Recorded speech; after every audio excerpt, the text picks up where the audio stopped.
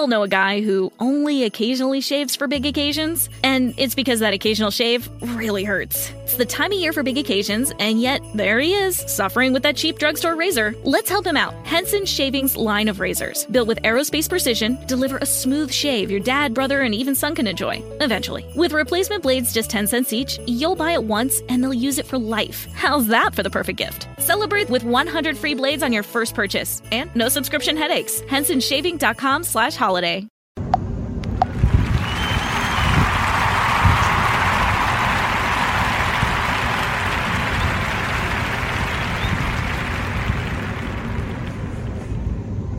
All right. Real talk coming to the conclusion. Conclusion 2. I'm going to end it with this. Jesus was not talking to us. When you pick up the Bible and you read Matthew, Mark, Luke, and John, which the majority of the churches, traditional and denominational and non-denominational churches, read majority of their stuff out of Matthew, Mark, Luke, and John. I'm not saying they don't read other books.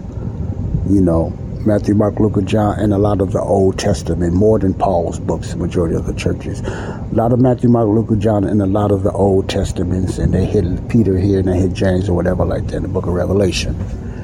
And the prophet books and stuff like that, Isaiah, Ezekiel, stuff like that. Majority of the churches read every other book but the book that we're supposed to be in. Let me say this again. The majority of the church read every other book. There's nothing wrong with that. We need to. We need to read that for us. But we need to get more into the books that's to us. And that's the 13 letters of the Apostle Paul. But the majority of religiosity and Christendom and the body of Christ churches read the Bible, read the books that's for us. More than the books that's to us, written to us. There's a big difference. And the books that's written to us are the 13 letters of Paul, Romans through Philemon. That's the big confusion in the church today.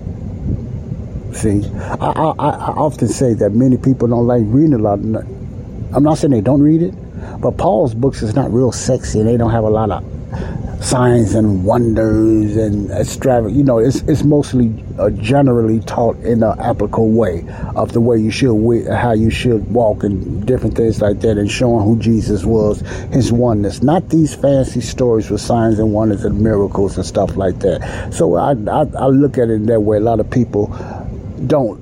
It's not exciting when you're trying to talk to a person. You like to witness to a person, tell about the signs and wonders how Jesus healed and done different things like that. That is okay. That's good. But you must understand that was for Israel. Jesus does not do that today. What Jesus done then for the Jews under a covenant under Israel requires signs and wonders and miracles and stuff like that. God done signs, wonders, and miracles through Israel's program because that's how he communicated through them to prove that who he was. And then later on, Jesus done the same thing. There was no written book like we have today. There was no finished book like we have today. So God spoke through the prophets. He used a lot of prophets to speak his word. That's why they got written down later on down the line and became this thing that you know as the Bible. See, later on down the line for us. You understand what I'm saying? So in order for God to get his word out to Israel, he had to speak through men miraculously, which is called prophecy. He had to foretell what was going to happen in the future and what they must do and everything.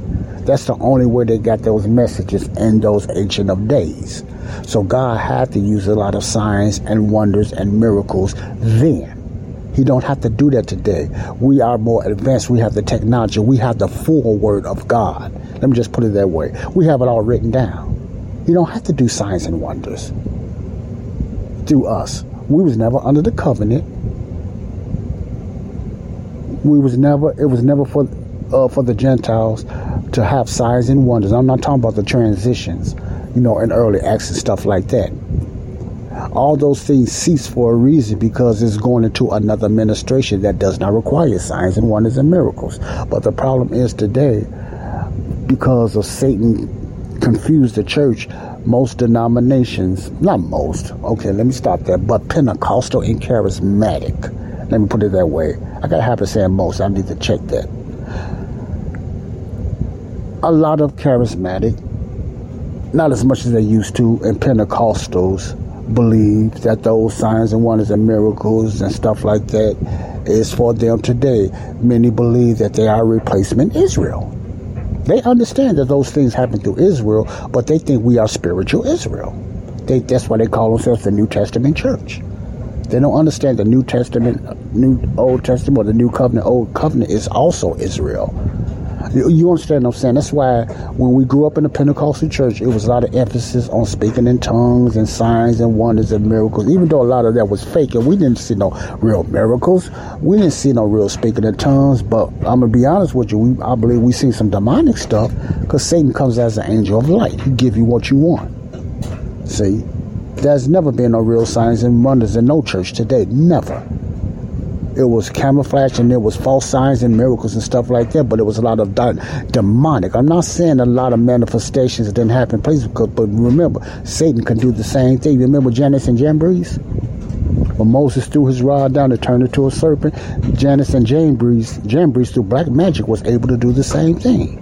You see what I'm saying? So I'm not saying the darkness does not know to perform certain kind of false miracles and illusions. You understand what I'm saying? So there is demonic power and stuff that's out there that can manifest itself like it's the movement of God. Even speaking in tongues. People have a gift of evil speaking. It's not tongues, because tongues is just another language. Well, they have been told, it's called glossolalia. They use certain gibberish now.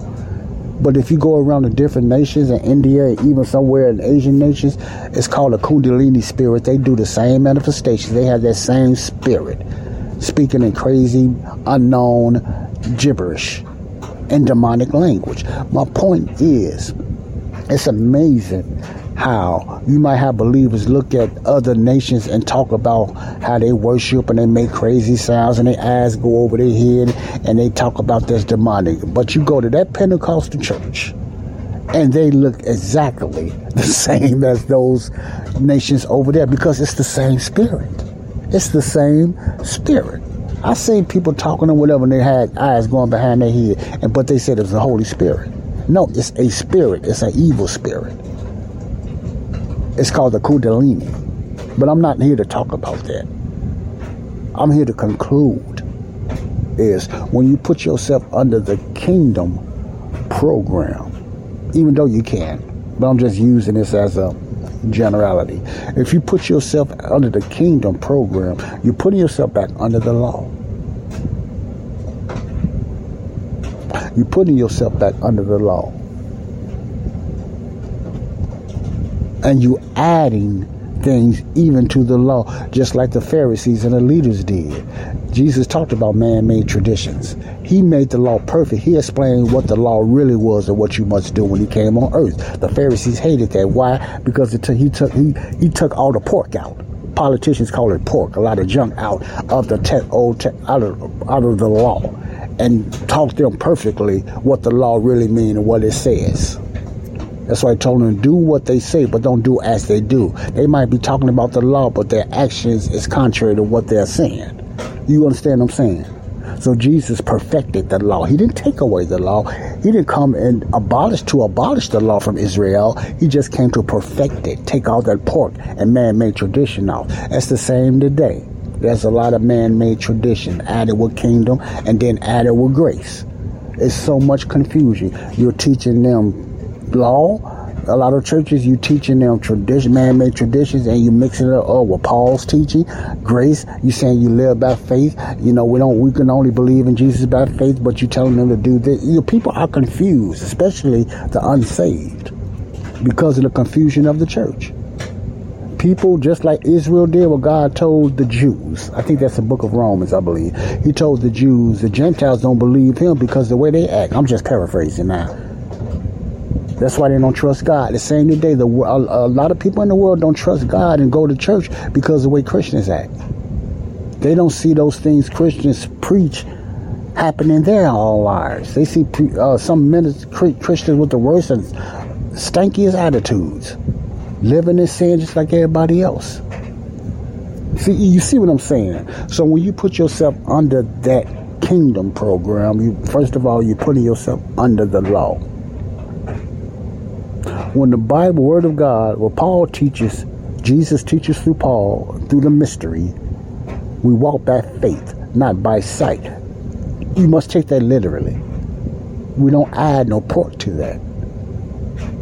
Stop adding pork. The requirement for salvation today is believing what Jesus did, not who he was. Many believed who Jesus was. Many. You got a lot of Jews in Judaism believed who Jesus was. They just don't believe he's their Messiah. They just don't believe he was their promised king. So they're still looking for him. They think he's a failure. They think he's a false teacher.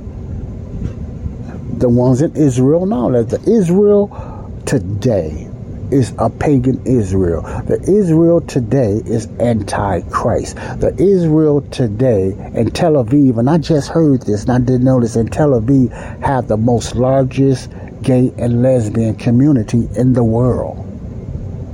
The Israel today is killing innocent kids, bombing innocent kids. The Israel today. And many people talking about we need to keep praying for Israel and forget about the other nations that's suffering. What about all those Christians and believers suffering in Nigeria and China and all those other places? What about them? How come nobody's sending them aid? I don't hear nothing about it. But Israel finna get 13 billion. This worldly, secular Israel. That's not God's favorite today. Because they got the name Israel and they got the name Israel doesn't mean they God's. This is the Israel God is talking about. The future Israel with the blinders off, those are the favorite. You are confused. You got the two dispensations mixed up.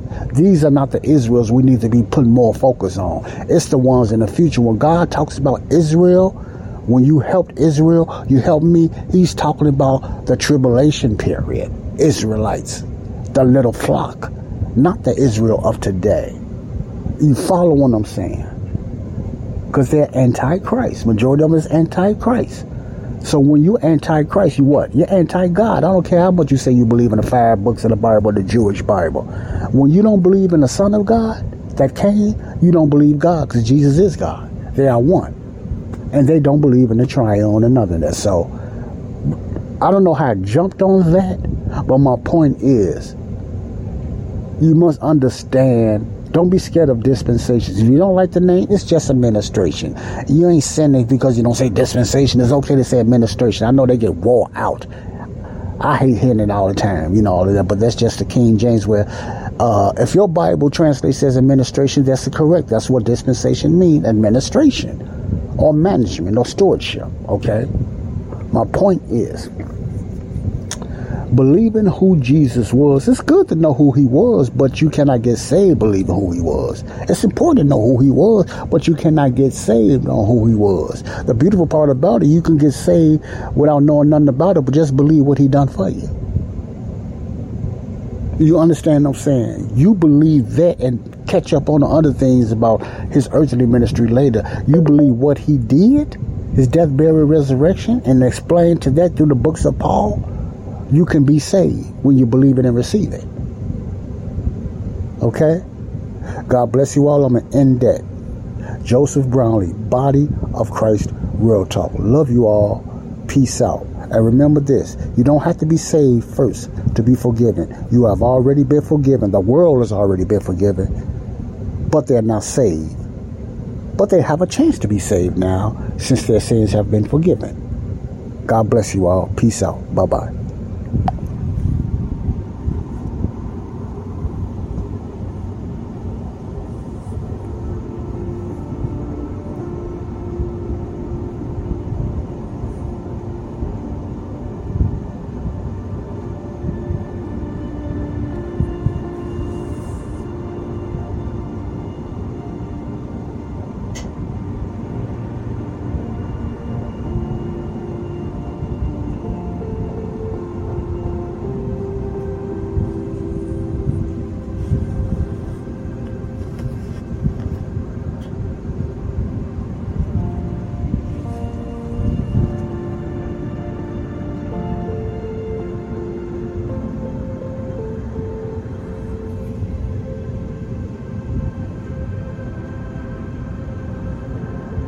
all know a guy who only occasionally shaves for big occasions, and it's because that occasional shave really hurts. It's the time of year for big occasions, and yet there he is, suffering with that cheap drugstore razor. Let's help him out. Henson Shaving's line of razors, built with aerospace precision, deliver a smooth shave your dad, brother, and even son can enjoy, eventually. With replacement blades just 10 cents each, you'll buy it once and they'll use it for life. How's that for the perfect gift? Celebrate with 100 free blades on your first purchase and no subscription headaches. HensonShaving.com/holiday.